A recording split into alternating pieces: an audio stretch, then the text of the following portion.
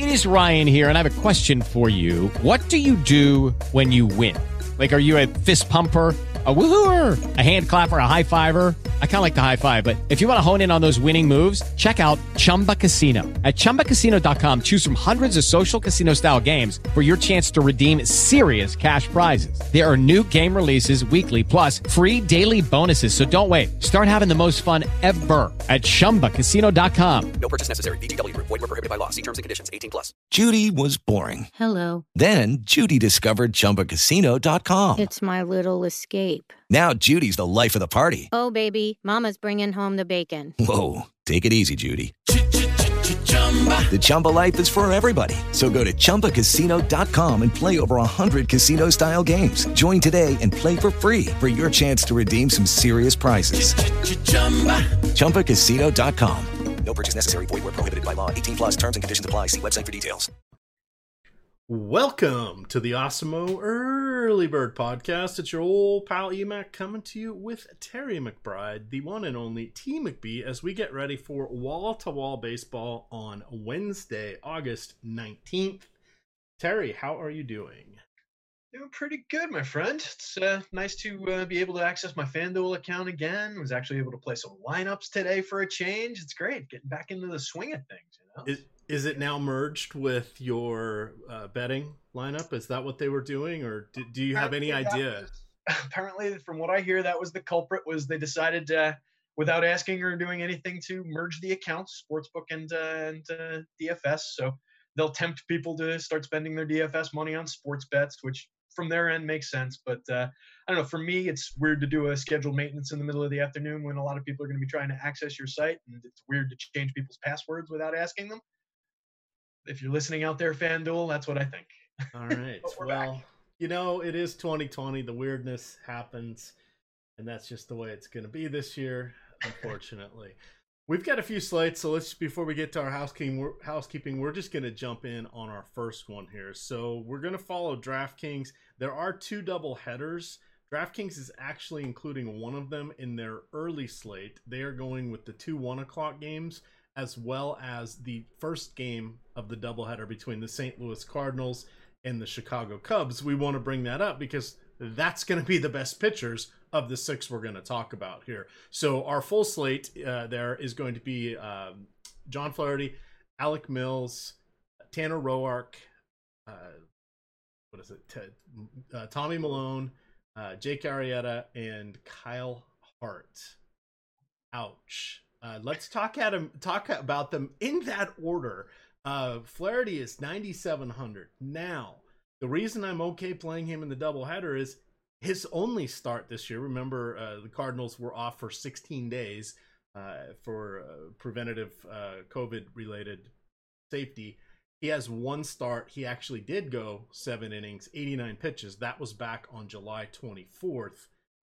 I'm hoping he gets 5. I'm hoping he can qualify for the win. Not an easy opponent, but when we look at the other turkeys, we'll go with that word. If we look at the other turkeys there on the slate, I don't want any part of them.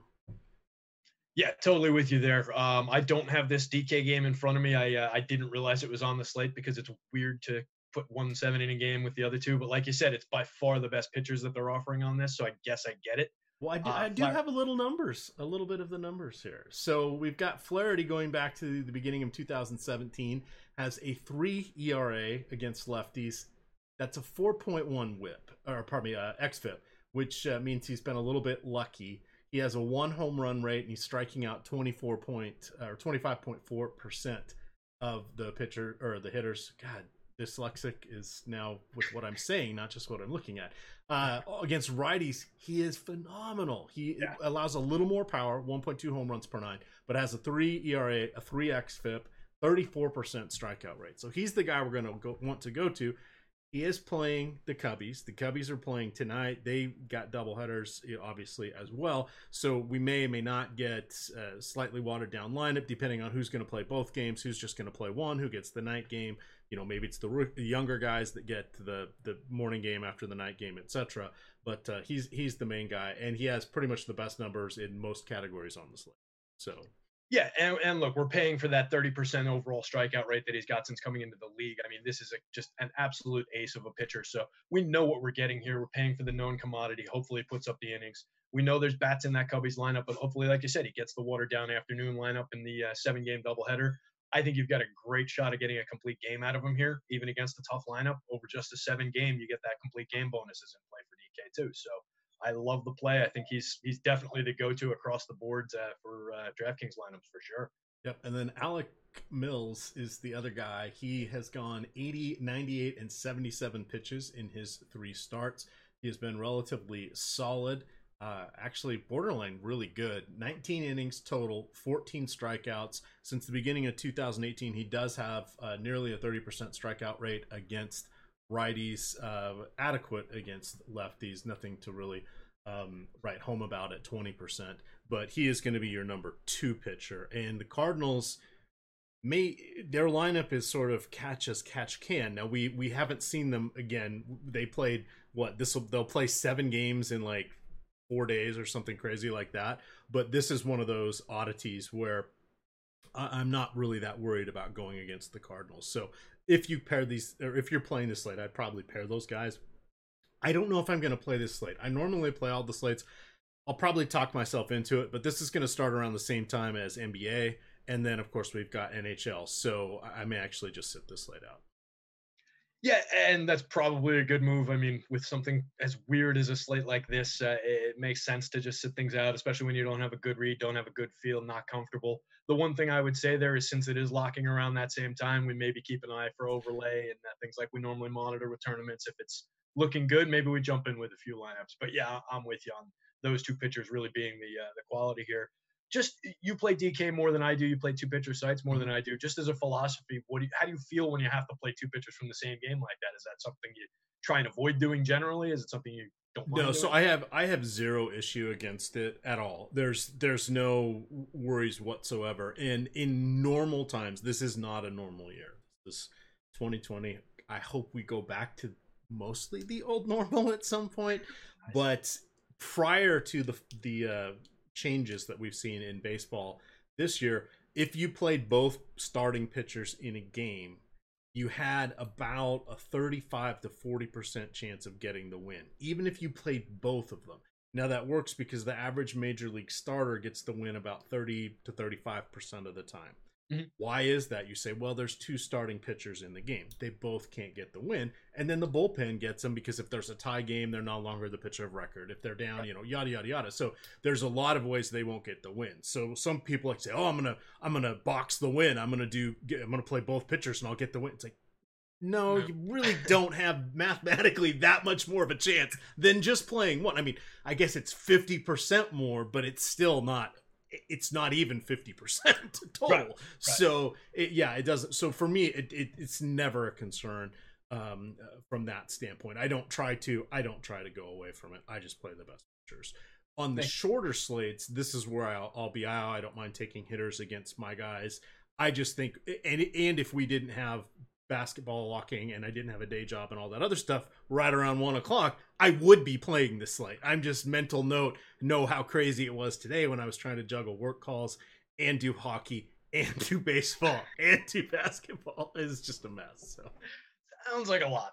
All right, cool. That makes a lot of sense. And I like the call with the small slate, especially playing a couple, not minding at least getting a couple guys against your pitcher because yeah, you get to the bullpen on the back end of that. You never know where those hits are going to come from. If the guy puts up any scores, and it could be minor damage or the least damage that happens to any of the starters anyway. So yeah, or you get the 1 or 2 home runs, and even if they do come off your pitcher, fine. No other batters are going to do better. There's a lot of people will tell you how to find, and this goes on to the late slates and the turbo slates and all that. People will tell you, oh, it's not the optimal lineup. No, it's not. But in baseball, what is the optimal line with the variance that it carries? So, it's we see craziness on the shorter the slate. This is where we get into, for those of you that like the football, we have seen, the Jameis Winston and the Tampa Bay Onslaught going against the opposing defense be just fine because the opposing defense scores a return touchdown against him. So yeah, when he throws 3 touchdowns to each team, it works out. Right. So again, this weird stuff happens. So that's just sort of the take on that. Now, on to the main slate. Can we say hello, Ace Day, or as close as we've come to Ace Day in feeling since the opening slate? I'm going to turn it over to you. You're wearing your Yankees cap. We've got Garrett Cole. We've got Tyler Glasnow. Cole, 11,000 on DK. Glasnow, 8,800. What do you want to do here, Terry? So the Rays are lighting up my poor boy Masahiro Tanaka tonight, but I like Garrett Cole's chances tomorrow. This is a pitcher I love to get to, and I'll pay anything for. He's 10-9 on FanDuel, so he's right there, same price basically both sites. But he's just an absolute ace. He's a killer. He's a guy, like I said, he'll always stick him in. 27.7% strikeout rate for his career, 6.5% walk, so he doesn't walk too many guys. 0.88 home runs per 9 over his career. It was 1-2-3 coming to the Bronx for the first time last year, but same stuff, same pitch mix, nothing to worry about there. Uses his 96-mile-an-hour four-seamer 60% of the time, throws an 86-mile-an-hour slider that he gets, throws 23% of the time, 30% whiff rate on that. Just killer pitch. Throws a 15% mix of curveball, changeup that are both very, very high-end pitches. So love the spot for him here. He's my second highest projected pitcher on FanDuel. I think he puts up a very nice strikeout game against these Rays. There's a ton of strikeouts in that lineup. A lot of very good hitters, but it's not a lineup that I fear against Cole. So I think it's a great spot. I think we're going to see a pitcher's duel pretty much throughout in this one. Glasnow on the other side. I love the price on Glasnow on FanDuel. He's only $8K. 9,100 on DraftKings. Little tougher to get to. Do you have his pitch count? Recent pitch count? It's reverse chronological order. 84 against Boston in his last start. Did give up 5 earned runs, no home runs, 2 walks, 8 strikeouts. Time before that against the Yankees, 71. He had 3 walks, 5 strikeouts, allowed 1 home run. Time before that, 88 against Baltimore, 5 strikeouts, 1 home run allowed. And then his first game was against Atlanta, 72, 1 home run allowed, 9 strikeouts. So the point being, strikeouts are kind of there.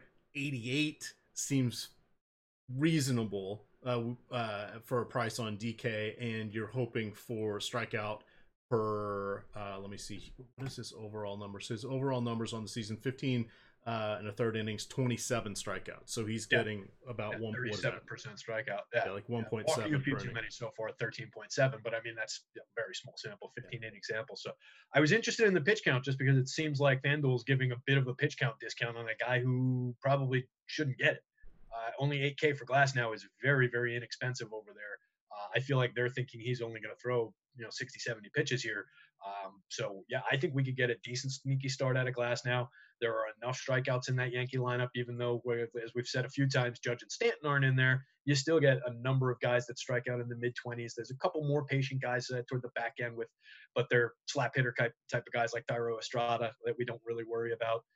Miguel Andujar back in this lineup is a more patient hitter who could get to him, but he's also not really there right now. He's kind of scuffling right now. So I like the spot for Glasnow. Even on DK at 91, I think we can pay up there and keep an eye on the ownership, keep an eye on where he ranks in the top stacks tool, but could be a very good spot. All right, before we get to our next game, I want to tell you guys about an amazing promo we have. This is in honor of Kobe Bryant. Promo code is MAMBA, M-A-M-B-A. This is for the NBA playoffs. We are offering a weekly pass right now for $8.24. Get that? $8.24. That offer is valid through Mamba Day, which is 8/24. Again, Kobe's numbers. So check that out. That is again, this works out to about $1 a day, and that is the basketball weekly pass. Jump on that now. We're going to have 4 games per day until we get to the end of these series, but that's going to take us through the weekend, and then we've got to have teams sweep before we start losing series. Guess what? Milwaukee is not going to sweep Orlando after today's game. So just throwing it out there that we could have a little more 4-day games than a lot of people were thinking. So jump in there. It's one of the best deals we have. You get the ownership projections, you get the player projections, you get all the good stuff. And it's well worth it for basketball. And it's a lot of fun now because we know who's going to play for the most part. There are no injuries. We're out of this mess from the bubble. We're resting guys till we get to the playoffs. This is it. best of sevens, or you go home. So there we are. Promo code Mamba, half off. All right, the next game we have is that sheet not working? Let's go over here. We've got Pittsburgh hosting Cleveland. We have Aaron Savale going against Steven Brault. Now, Brault has basically worked as an opener. He is still 6,400 on DK. He's gone 26, 32, 35, and 37 pitches. I'm really not that interested in him at this price. We have, I think it's 11 games on this slate. So we're going to have a lot of pitching. He might be a 5% guy, but that's a lot of salary that we're earmarking it to. And if memory serves, it feels like, is it? Oh, it is. It's a Coors Field day. So I'm going to probably be going elsewhere, but I get that's why I might have a little bit there. Aaron Savale, kind of interesting here. 9,800. Does that scare people away? I hope so. 96, 97, 106, and 100 pitches. He's locked and loaded and in midseason form. What do you like from these guys? Yeah, I agree. I think Savale looks great. I hope that price tag does keep people away. 9,500 on FanDuel, so I think that's a good spot where we might be able to pay up, be a little contrarian at pitcher. Hopefully the pricing keeps people off of him. Not killer name recognition for the guy. He's still a guy that I look at, and I get confused with Plutko and 9 other guys in their rotation and just have to remember who the good ones are. So I like Savale a lot here. 21.9% career strikeout, 5.8% walk. Only 0.76 home run per 9 in his 82 inning sample. It's not a huge sample, of course, but he's a kid just starting out. 30% cutters, sinker 27% of the time, slider curveball mix of 15%. He's currently sitting 74th percentile in xWOBA, 55th in x slugging, 53rd in exit velocity, 55th in hard hits. So around league average in some of those contact categories. Pretty good in xWOBA. Really like the stuff, getting good whiff rates on his cutter, his changeup. So I like the pitcher. I think he can put up a nice game. There's a reasonable amount of strikeouts in this Pirates lineup. They're not the biggest free swinging team in the world, but they're also not the scariest offense in the world. So even if he doesn't have a monster. Hello, it is Ryan, and we could all use an extra bright spot in our day, couldn't we? Just to make up for things like sitting in traffic, doing the dishes, counting your steps, all the mundane stuff. That is why I'm such a big fan of Chumba Casino. Chumba Casino has all your favorite social casino style games that you can play for free anytime, anywhere with daily bonuses. That should brighten your day a little. Actually, a lot. So sign up now at ChumbaCasino.com. That's ChumbaCasino.com. No purchase necessary. VGW Group. Void where prohibited by law. See terms and conditions. 18+. Strikeout game for us here. I think he gets through a number of innings. I think he puts up a very good start here. So, yeah, I think we can get to Savale for sure here. Brault on the other side, definitely not for me. 5,600 on FanDuel doesn't do anything for me. I don't really care about the savings with everybody basically being free. And there's, as an opener and not much point to him over there. He said after his ugly relief outing that he had some mechanical issues that he wanted to work out. His career 18.8% strikeout, 11.5 walks, so very ugly on the walks. He's sitting 28th percentile in xWOBA this year, 30th in hard hit. Just not a pitcher we like to get to. Works around 93, has a slider changeup mix that he mixes in that don't really have enough differential from his mediocre fastball. So just not a pitcher that I like here. I think we could probably get to some Indians bats, exploit those bats that we like. They're still inexpensive. They still have that around the horn that we like up at the top with all those patient hitters, a lot of power in Franmil, some mix and match in the back end with Naquin, Santana type guys. But like the spot for the Indians here. Yep. It's going to be in the mid-70s at first pitch, and there's a 4 implied run total for Pittsburgh. On to the next one here. Miami is hosting Jake DeGrom. Jake DeGrom is 11,800 here on DK. He has gone 98, 104, 88, and 72 pitches. His last outing was against these Marlins. He went 5 innings, allowed 7 hits, 2 walks, 1 home run, 2 earned runs, 6 strikeouts. Kind of a meh outing, but I'm willing to go back to him again. As I did mention, we do have Coors Field on the slate, but there's some pitching choices here, and this will make the slate fun. On the other side, you have Pablo Lopez. Rather interesting price point for him, 7,200. He has gone 88, 80, and 61 pitches. I'm a little concerned about the Mets offense, but I will have some Pablo Lopez for that price point and 2.5 times the pitch count that Steven Brault has. Yeah, I like that price and that pitcher a lot better in that comparison there. 8,300 on FanDuel. You're getting into the steep range for a Pablo Lopez. I might roll some out. It's definitely very dependent on what Alex sees with him. I get a pretty okay projection for him. He's not like a top guy, but against this Mets offense, I was actually surprised to see it where it is. So I'll be curious to see how he ranks out for Alex. I'll be curious once the final implied run totals are in tomorrow and everything, where that lands. But he's a pitcher I don't hate. He's 20.4% strikeout for his career, limits the home runs to a decent amount. He's relying on his changeup this year, his plus changeup that he's throwing a ton, and he's got a 166 xWOBA on the pitch. So it's a very, very good pitch for him that he's been working into his repertoire a lot more this year. But really, that's what he's relying on. I like this Mets offense better than I like that pitcher, so I think that I lean more into that side of things. I expect them to be popular again. They've been one of the top-ranked teams the past couple of days. I think they're going to be up there again in the stacks tool. So I would lean more into the Mets, but I might have some Pablo. Definitely like the Pablo play better on DK, like you said. DeGrom, I will pay any price for. Ace of Aces, one of the best pitchers in the league. Not much to really say there against an offense like this. Absolutely, just lock and load and don't worry about it. By far, my highest projected pitcher on FanDuel. So much so that I want to look at it and figure out why it's broken because it's too high. So I think I'm probably just pulling a big innings projection for him there that I'll have to fix manually. But even when I bring it down, it'll still be probably 10 points higher than the next closest guy. I love this spot for Jake DeGrom. Hit it hard. And then the only bit of concern we have for him is he missed his last start with neck stiffness, but he did.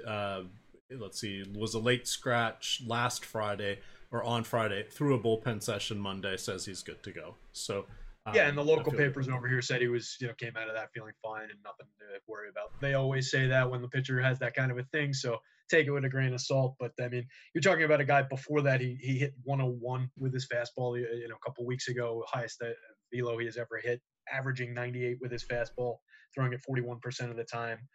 93-mile-an-hour slider. His changeup is 91 miles an hour. So it's a huge differential, but it's still coming in like a lot of these other guys we're talking about fastball.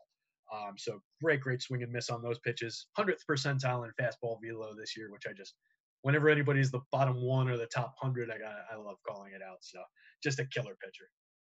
Next one, we've got the Nationals still in Atlanta. We have Kyle Wright on the mound. 6,700 for him. He has gone 65, 91, 75, and 54 pitches. He is the least efficient pitcher you will ever see. His walks are absolutely abysmal. He is averaging more than a walk per inning. 16 walks this year, 15 innings. He is averaging more than a hit per inning. 17 hits, 15 innings. That means he's allowing 2.2 base runners per inning. That's a lot. He has 2 negative fantasy point performances in his 2 outings. He does have 12 strikeouts in those 15 innings, but the pitch count doesn't allow him to get any outs.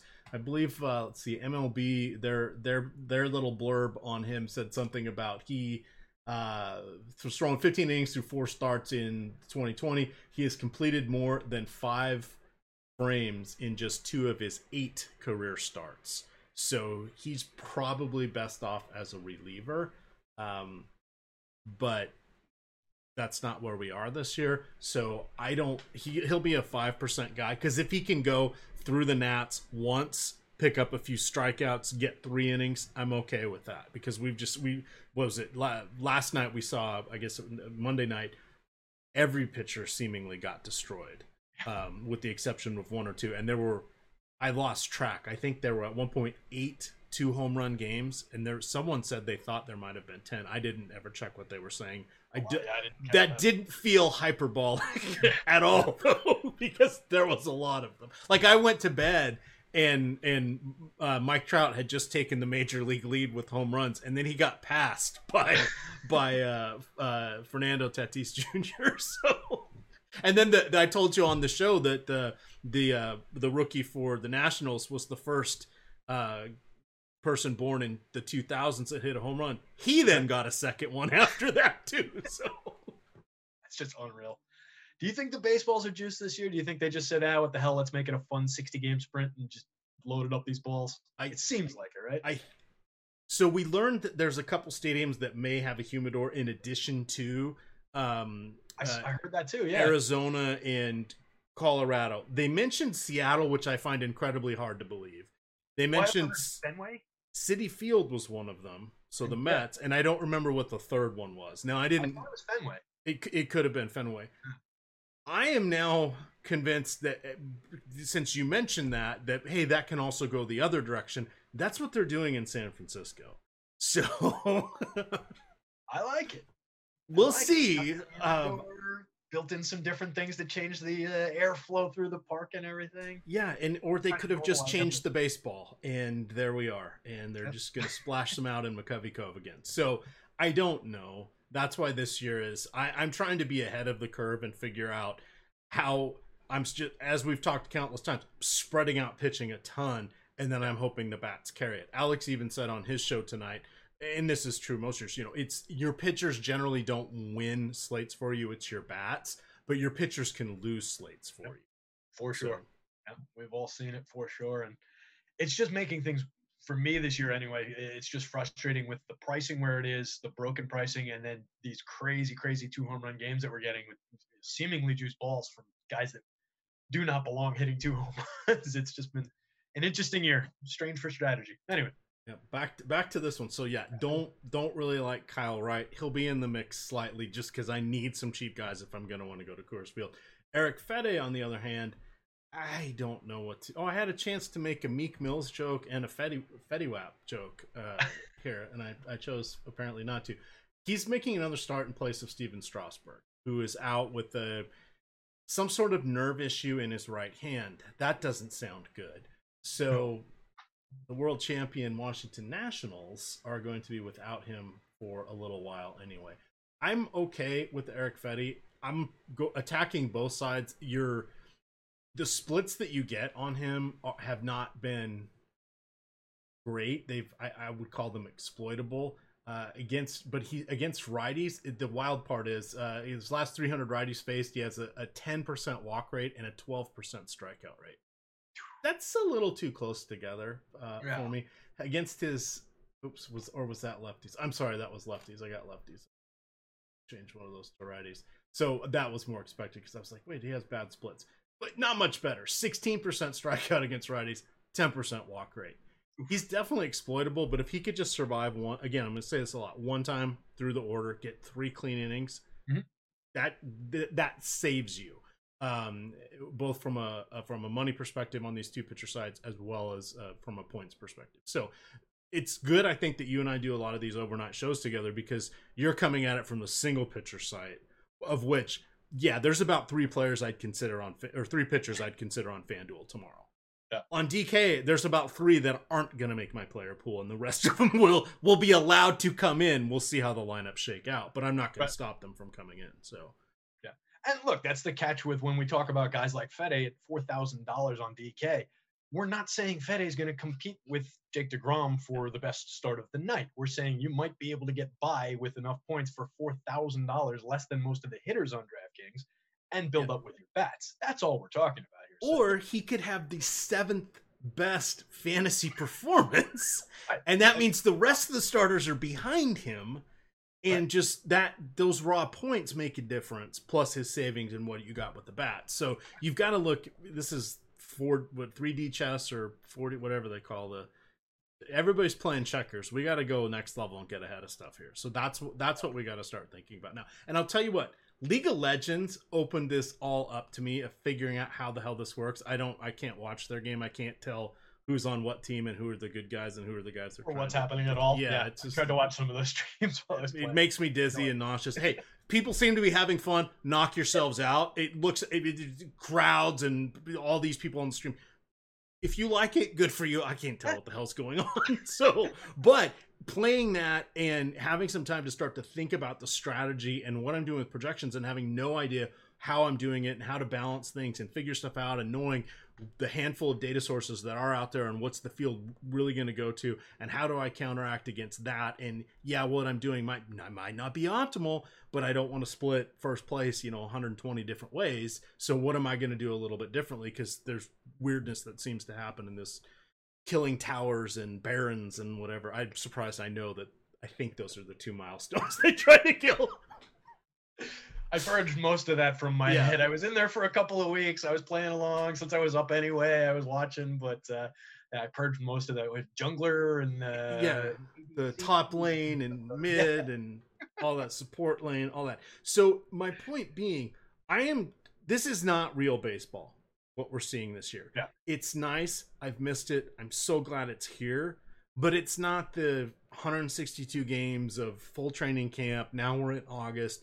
Pitchers are now starting to make their 20th start of the year. That's not what we're seeing. This is like, it's not exhibition, but it's not that far off of exhibition. Yeah, it's close to the end of spring training kind of baseball, the beginning of the season kind of baseball, just from a point of where the guys are and everything, and the performance that we're seeing. So, yeah, and speaking of those kind of performances, I don't think we're really going to get a good one out of Kyle Wright.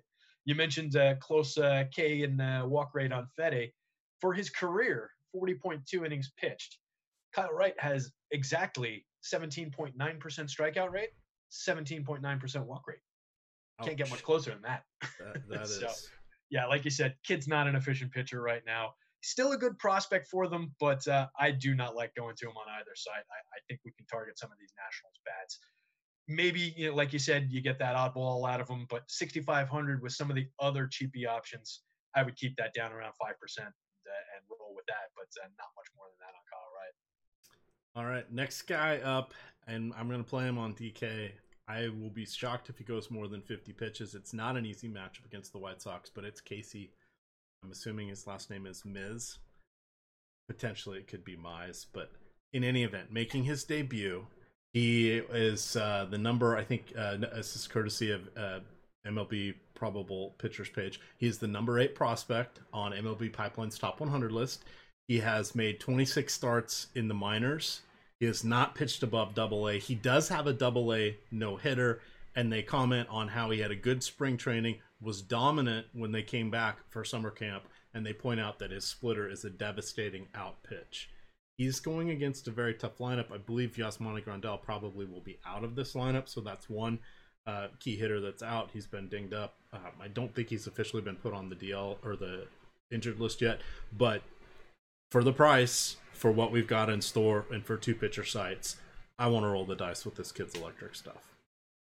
Yeah, and I think we can. I think it's a good spot. The White Sox are a killer lineup, but there are strikeouts in this lineup, and he's that kind of a pitcher. You mentioned the splitter. He works that splitter.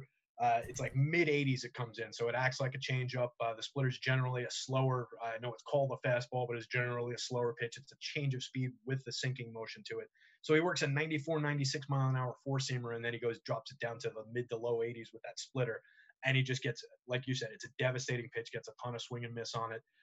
So I like the kid a lot. He's projecting pretty well for me. I've got his minor league stats plugged into my model here, so it's a little wonky.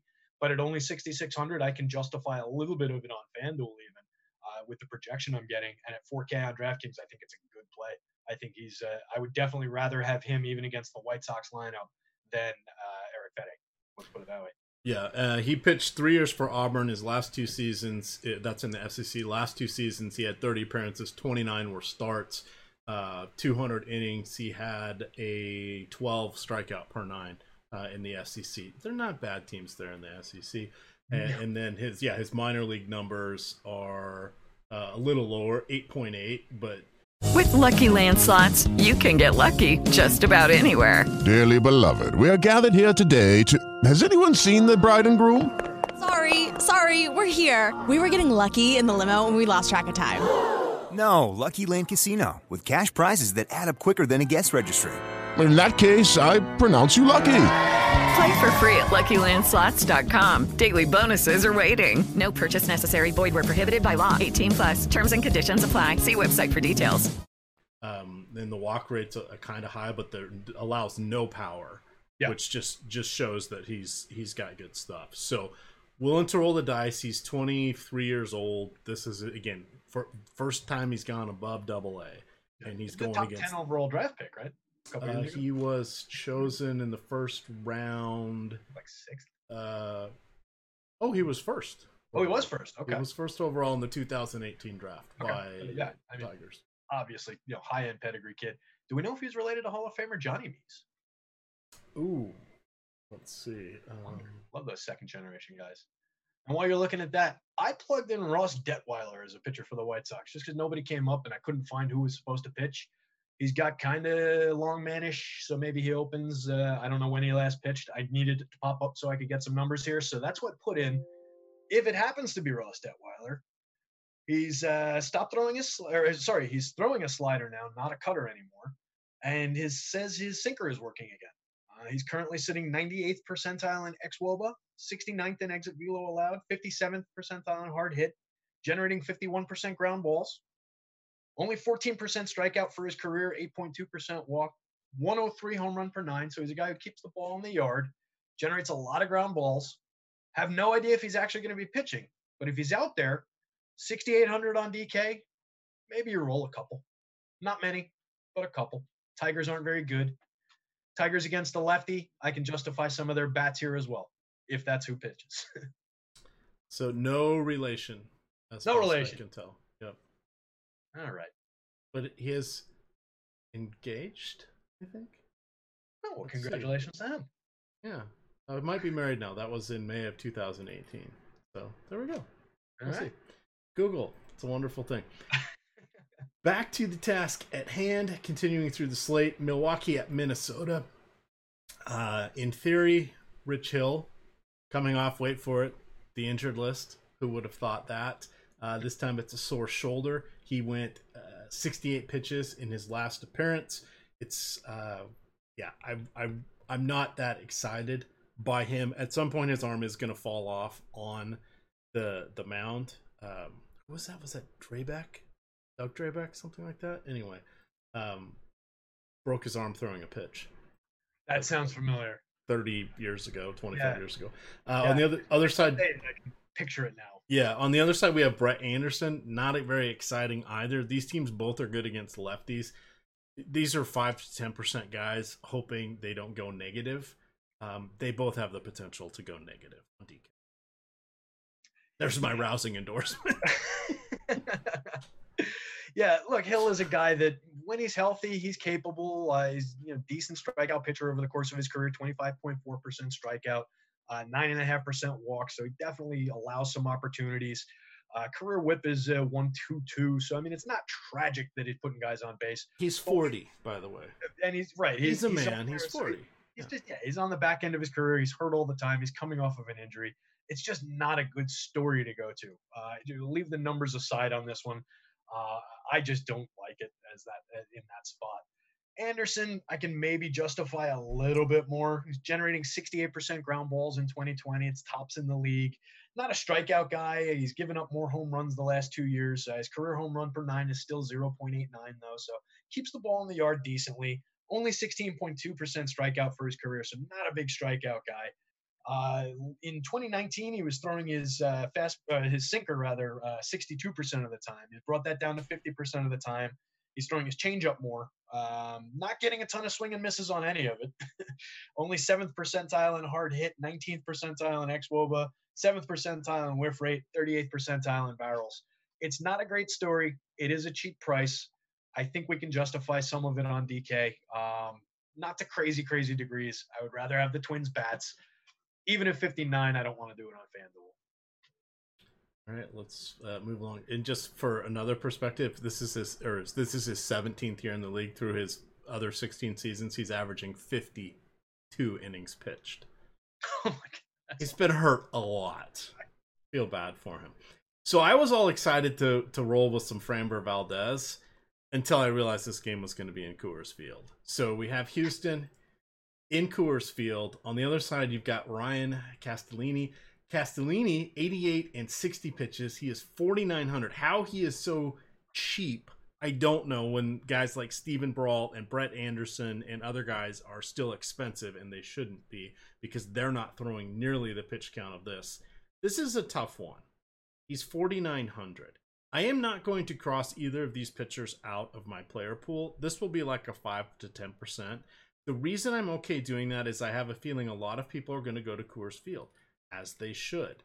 It is going to be 88 at first pitch. We've got a 7.2 implied run total right now. These are just the overnight totals, so they're implied. They're not at betting lines. These are just other sites that kind of post the general direction. They're usually close, but sometimes they're a little off. 7.2 implied run total right now for Houston, 5.4 for the Rockies. That Houston one's a little high. I thought it would be like 6.5 or 6.7 overnight. It's hard to get up to 7, even though we've got the DH, and, lather, rinse, repeat, all of this stuff. I'm still okay playing these guys. Let's remember back to the last Coors homestand. Most of the runs didn't come till the second half of the game. Your pitchers sort of survived. Nobody's going to them, and you just kind of have a little bit of leverage. That's what I'm going to hope for these guys. I do not expect them to shut down the other team, but there is a chance they can get through their portion of the game relatively unscathed. I don't disagree with that. For the prices, it's not bad. Yeah, it's all about the prices. That's right. It. Exactly. And it's more DK based as we're talking about this. I don't think I would want to pay $7,800 for Framber on FanDuel. One of the reasons behind that being his main out pitch is his curveball. Is throwing it 29% of the time. We know the curve has issues at Coors Field. It's a pitch that can hang easily there. Young kid, not experienced pitching at that altitude. That concerns me a little bit. He does pound the zone with his fastball, brings a fastball at 93 miles an hour. He's a good pitcher. He's down not the greatest contact numbers right now. Bottom of the league in hard hit, bottom of the league in exit velo. So the ball's traveling too when guys are making contact. So not the greatest mix for Coors, but again, at those prices, that's what we're playing here. So I can definitely endorse him going at a minor deployment on DK. Castellani, I don't really like the pitcher that much, but he's getting it done. He's the home pitcher, so there's a little advantage. You would think that he's got a little bit more experience pitching in the environment. He doesn't really rely on a curveball. He's more slider changeup mix with a 93-mile-an-hour fastball. Sitting 48th percentile in xWOBA, so around league average in xWOBA allowed, but also getting hit hard. Second percentile in exit velo, third percentile in hard hit rate. Has been good in the minors at limiting home run power. It was around a mid-teens guy in strikeout rate in the minors. So, I don't love it, but again, as a discount price kind of a play on DK, we can justify it. We can get there. I wouldn't play either pitcher on FanDuel. Yeah, and that good call out to just keep reminding that my theories are playing a lot of lineups and going in at lower buy-ins to do said lineups and mixing and matching, and that's kind of the Osmo way of doing it. I do not do it across every contest and in all of the nosebleed contests, but I run a similar strategy. I do mine in a lot of the smaller field tournaments and leagues, and if they're all the same, like the example I like to use is FanDuel, because that's something they've far outpaced DK on, but they pump out those 100, I forget what they are, 100 or 110 person contests, totally winnable. It pays like, they change it every now and then, but it either pays top 10 or top 12, and it's a nice payout structure. And if you just enter a bunch of those, it's like entering a big tournament. You can, and they pump out the $1 and the $5 ones literally all day. And you can get in there and build your lineups across that. And because it's the same payout structure, it doesn't matter. Yeah, you're not going to have a 5-figure night, but you're also getting a much better payout structure than everybody else. And they're winnable contests. Your 1% lineup in a 100-person contest is probably going to come in first, second, or third. And you're going to get, I forget what the payouts is. Last year's was like 25, 10, and 9 or something like that. They were not super top heavy, but you got a nice return. Those are winnable. That same 1% lineup in a contest with 10,000 entries, you may finish in the top 100. You're probably going to double or triple your money. Right. Okay, why? Which is better? Trust me, it's the other ones. So. Yeah, and those contests are great. They're winnable contests. They're things that I always talk about, and it's usually when I hear you bring them up, because I'm like, God, he's so right. Why don't I play more? Because they're easy. They're contests. I think they're 3 max for the most part. Yeah, 3 max usually. So you get a ton of just the groupthink effect, where everybody's saying, all right, I'm just playing these high-end guys, and a lot of people treat it almost like a cash lineup, where they're just playing the top end of everything. So if you're just going down a couple spots in the stack tool, you're already different. If you're playing an offbeat pitcher, you're already different. And we all know how those lineups can perform in baseball, and they shoot right to the top of the standings in those tournaments. So, yeah, I like that strategy. All right. Lance Lynn coming off a complete game, 1 run allowed, or 1 earned run allowed in Coors Field. Hey, it can happen. 110 pitches, 109, 107, 102. Not the easiest matchup against San Diego, because, those guys don't follow the unwritten rules of baseball. I'm willing to pay $9,200 for him, but it's going to cost me some Coors Field bats. I do like the performance. It's hard to see him not going 100 pitches. Weird stuff can happen. He did go 110 in his last outing, but again, 110, 109, 107, 102. This isn't like he was 80, 85, and they let him roll for the complete game. He's up there. He's stretched out. This is a worthwhile play. On the other side, I'm curious your take on Chris Paddock. I think I was reading something. I think there's been like 8 total home runs so far in Texas with the roof closed. It's like it's become quite the pitcher's park. With the roof closed, unless there's a secret humidor we don't know about. Right.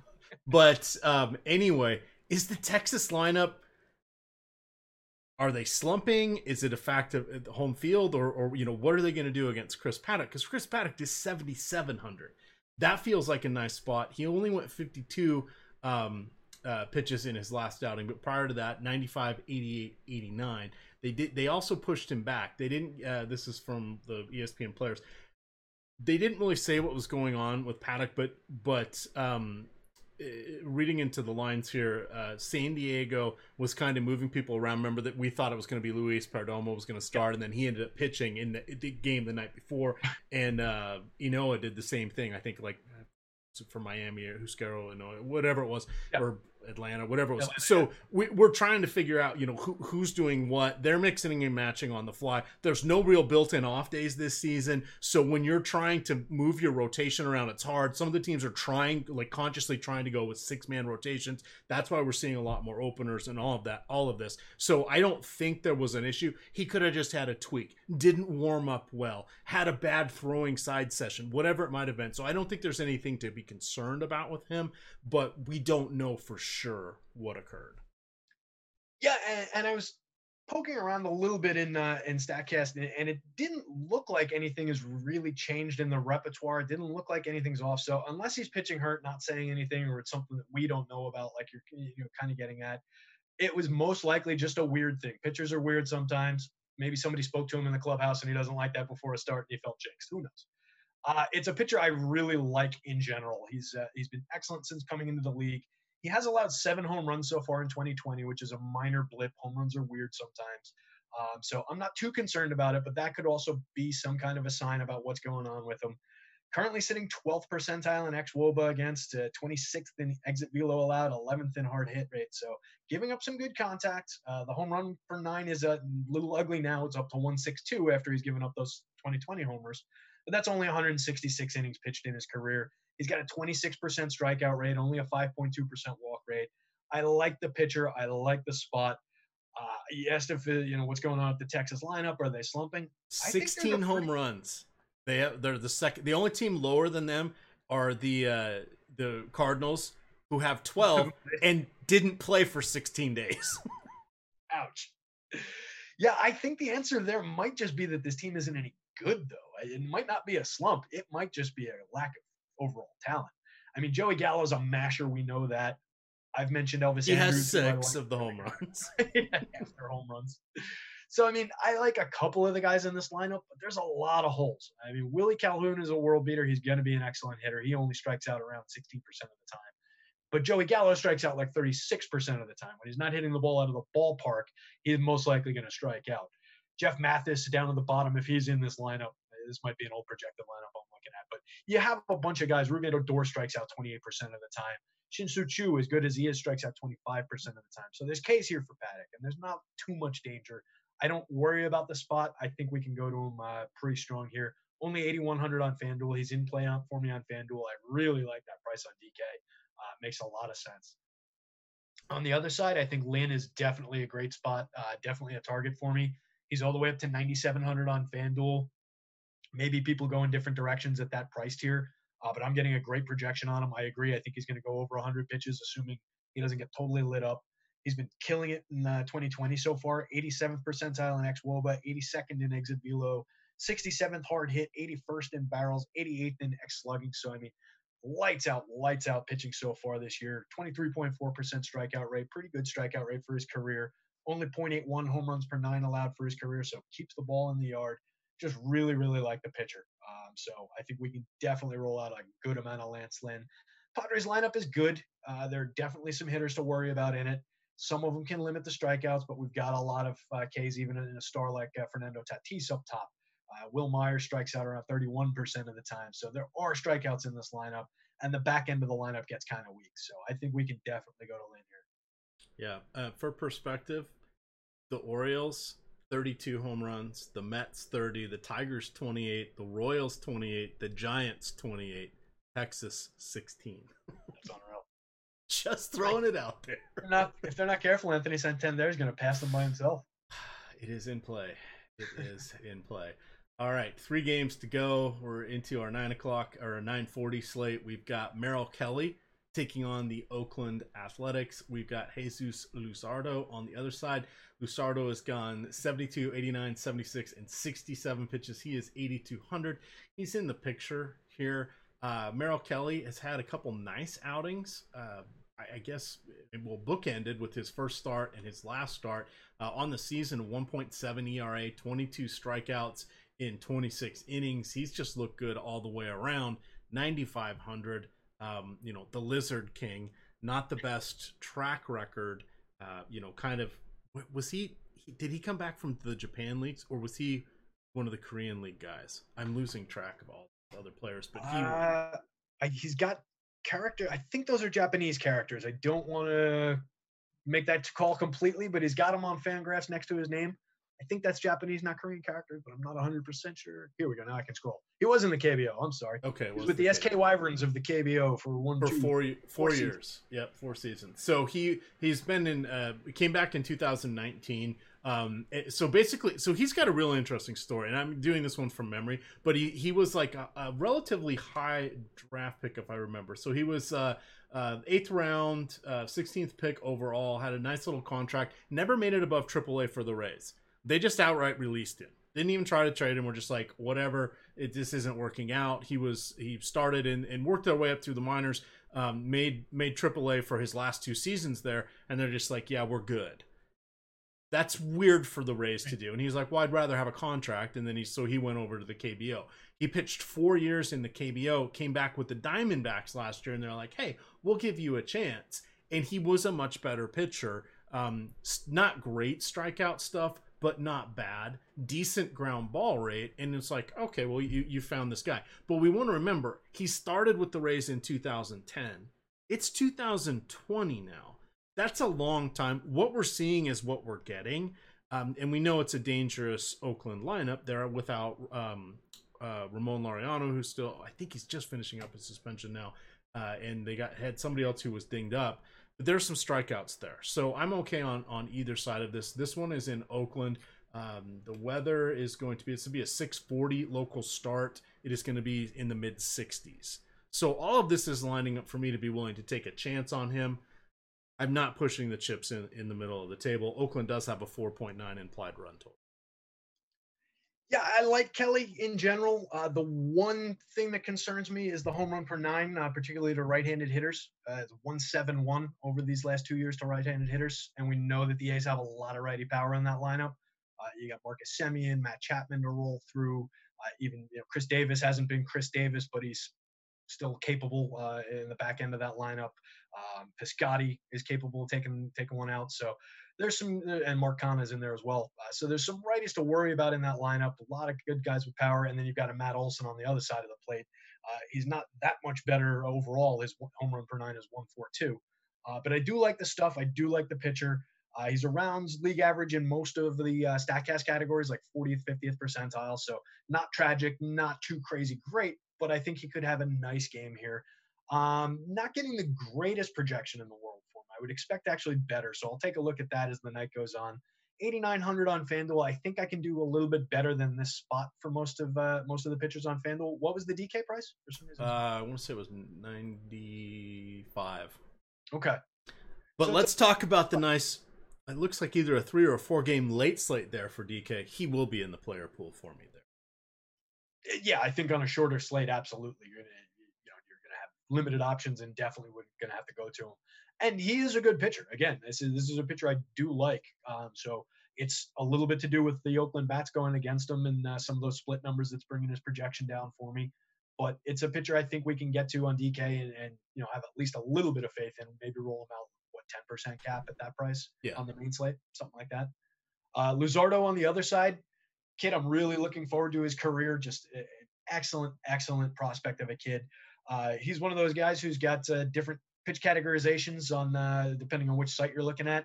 But I think Brooks has it right. From what I've seen, it's like a 12-6 curveball that he throws, not a slider, which is what Savant has it categorized at. So I'm calling it a curveball. He's 73rd percentile in whiff rate so far this year, only 36th percentile in xWOBA, 41st percentile in hard hits, so giving up a little quality contact. But just a dynamite pitcher. Works with a sinking fastball 56% of the time, and he throws it 96 miles an hour. So a 96-mile-an-hour sinker down to a big looping 12-6 curveball is just devastating stuff. He was high 20s or higher K percentage through every stop of the minors, and he kind of breezed through their minor league system in like a year and a half. So kid I really, really like. I think 7,300 for him on FanDuel is a pretty good price. Diamondbacks aren't a team I love to attack with pitching, but I think I can get to some of them here on FanDuel. Not sure, again, another guy for some reason these last few games aren't popping up the DK pricing on my spreadsheet here, but what's his DK price? For which one? Luzardo? Luzardo is 8,200. Yeah, so I can justify that over on DK as well at that price. I think we take some shares of him, maybe roll him out 10-15% and just take what you get. Don't go too crazy with it. But I think we could see a nice sneaky little start from the kid. Hopefully they give him enough leash, which would be my one question. But I think if he's going well, we see at least 5 innings. All right, today's show is sponsored by Yahoo Daily Fantasy Sports, the most trusted name in fantasy sports. Yahoo DFS now includes CSV upload and CSV edit features for those looking to play multiple lineups. Make better choices. Choose Yahoo Daily Fantasy. See, I can do it that way too. What a pro. Just nice, slick, easy read. All right, 2 to go. Everybody's laughing or throwing their phone/mobile device across the room. You're welcome. Julio Urias going against Taijuan Walker. Walker is 7,000 on DK. It is the Dodgers, but hey, they had trouble with Marco Gonzalez tonight. Who knows what's going to happen with Taijuan Walker? I do like Urias. He is expensive, and I don't know what to do with the Mariners. Are they good? Are they not good? I've been saying smoke and mirrors. They have been like the variance team. Crappy pitchers, they suck. Good pitchers, or relatively good pitchers for what we've seen, aka Ross Stripling, all of a sudden they're world beaters. I don't know what to do with them. Yeah. And then their mediocre pitchers go out and they're lights out and strike out 9 Dodgers and put up the biggest, as of last time I checked, the biggest score on the night on FanDuel with Marco. So I don't think Taijuan's going to do that tomorrow, but I didn't think Marco was going to do it today. I guess we have to at least consider Taijuan. He's 7,500 on FanDuel. I'm not getting a good projection on him, mostly to do with the opponent. 68 on DK. Maybe you roll out a little bit of him over there. 21.3% strikeout rate for his career, 7.4 walks. He's allowed 1.34 home run per 9 to lefty hitters over his career. We know there are some deadly lefties on that Dodgers lineup with the Corey Seager, Cody Bellinger. So, a couple of guys to look out for. Jock Peterson as well. It's tough to justify for me. He's got a good cutter that he throws 21% of the time, generating 24% whiff on it. He's only threw it 8% of the time in 2018, so it's kind of a new pitch for him. Might be making some of the difference that we've seen for him here. Dicey for me, though. I don't trust him yet. And against this Dodgers team, I think it's too big of a test for me to roll out on FanDuel. Other side, totally love Urias in this spot. Urias. Urias. I think that my Cuban grandmother would hate me for pronouncing that Urias or whatever I just said. But I got the Louis Robert pronunciation right this morning. Diabolito, lo siento. And for whoever was around for the strategy show, I assure you that it is Luis Robert, not Robert. Anyway. Is it really? He's Cuban. It's Robert. I linked to a video where he pronounces it for the media and everything. So, I think we can roll Urias out here a lot. 7,900 on FanDuel. I love that price for this kid on FanDuel. I do not believe in this Mariners lineup. I know we've seen good things from him. They're rallying around rookie Kyle Lewis and everything that he brings to the game. I do think he's a good player. I'm glad to see he overcame a couple devastating injuries in the minors. But I just don't think that there's much in this lineup. You look down the lineup, Evan White, Shed Long, D. Gordon. Even Austin Nola is like who are we talking about here? So I'm not worried about those guys against this pitcher. Throws a 94-mile-an-hour heater 60% of the time, 88th percentile spin rate on that pitch, so just a dynamite fastball pitch. Gets a lot of swing and miss with his fastball. 85-mile-an-hour change, and has also got a curveball slider.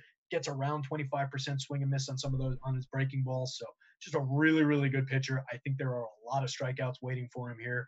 We know that the Mariners get most of their power on the left side of the plate. I feel like I've said that the last couple of nights about lefties going against these guys. But, hey, I think he shuts them down. I think he puts up a nice start here. All right, last game of the night. I don't know what to do with it, but I do want to present the fact that this one is in San Francisco. And San Francisco, through, I think it's 9 home games now, their average run total is 12.7 combined for the game. That is Coors Field levels. They changed their park a tiny bit. They moved their bullpens to the center field area. It shortened Triple's Alley by about 8 or 9 feet, brought in center field by about 6 or 7, and then left field a little bit by about 4 feet. That's it. That's not dramatic changes. They also have a patio area out in the outfield now. We are seeing home runs that don't really look like home runs, and we are seeing a ton of runs scored. Oddly, a lot of it happens in the 8th inning. I don't know. This is very small sample size. Are they doing something with the baseballs? Is it the reconstruction of the stadium? I don't know, but we do have Johnny Cueto on the mound. I want to say again, this is not a jam in Johnny Cueto as your SP2 spot. He's in play. He's 5,600 on DK, and he's going to throw about 100 pitches. We are going against the Angels. There is a DH everywhere now, so it's not like the pitcher's going to be hitting. So we're going to get, the usual suspects there for the Angels. This is, do you want to pivot off Coors Field? Here's your spot to go. And I don't think people are on this yet. It's probably just noise. But Terry, come on. It's getting absurd at this point. The runs that are just being put up in these games. It's the new Coors Field. Did San Francisco shoot up like 1,000 extra feet above sea level and I didn't hear about it or something? What's going on? This is crazy. What I'm curious about with some of those dimensions changes that you mentioned, one we didn't talk about is if they did anything with the height of the wall. I remember when Yankee Stadium, when they built the new Yankee Stadium, everybody was talking about the short porch and right and how it was Big Homer Park and they moved the wall in and everything. And I remember then what I heard was for every foot of height that you take the wall down, it's equivalent to, I think it was 3 or 4 feet of moving the wall in.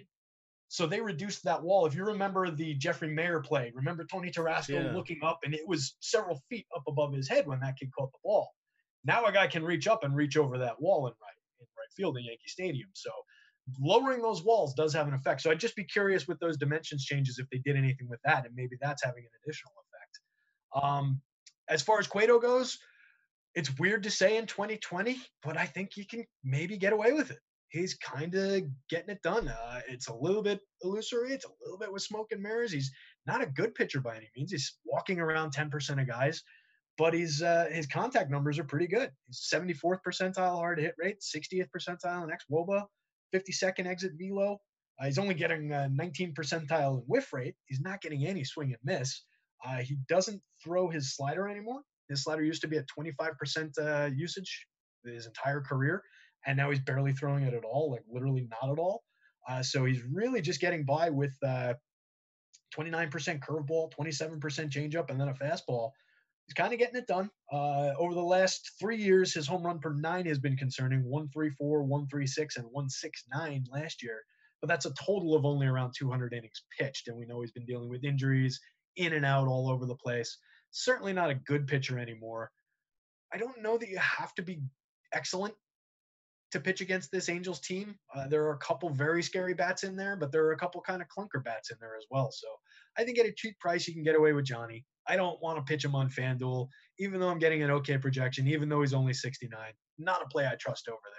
But maybe as part of the pool on DK, I could see it. Sandoval on the other side, not a kid I love. I know he's a pitcher that some people go to, and he's somewhat popular and did decently well in DFS last year. Only 7,000 on FanDuel. I'm getting a better projection for him than I was for Cueto, so I could justify it a little bit more. But it's not a pitcher I really like either. He's 4th percentile in exit velo right now. League average 50th exactly in xWOBA rather, and 30th in the hard hit rate. Works around 93 miles an hour with the fastball. He's got an okay slider, okay changeup, 23.4% strikeout rate, walks too many guys, around 10% walks, 146 homers per 9 in his major league career so far. He did limit home runs in the minors. It was around 0.5 home run per 9 in the minors, but not a guy I love to roll out yet. So not a guy I'm going to attack with Giants bats either, unless we can definitely nail down that this is like a hitter's park now. But bats wise, I would probably lean more into the Angel side of things. All right. That is going to do it for us. Reminder, we do have that promo code MAMBA that will get you 1 week of Osmo NBA content. So you got to sign up for the weekly subscription. It will be $8.24. Remember, Kobe Bryant, the number's 8 and 24. That is good through Mamba Day, which is August 24th. With that, gamers, good luck.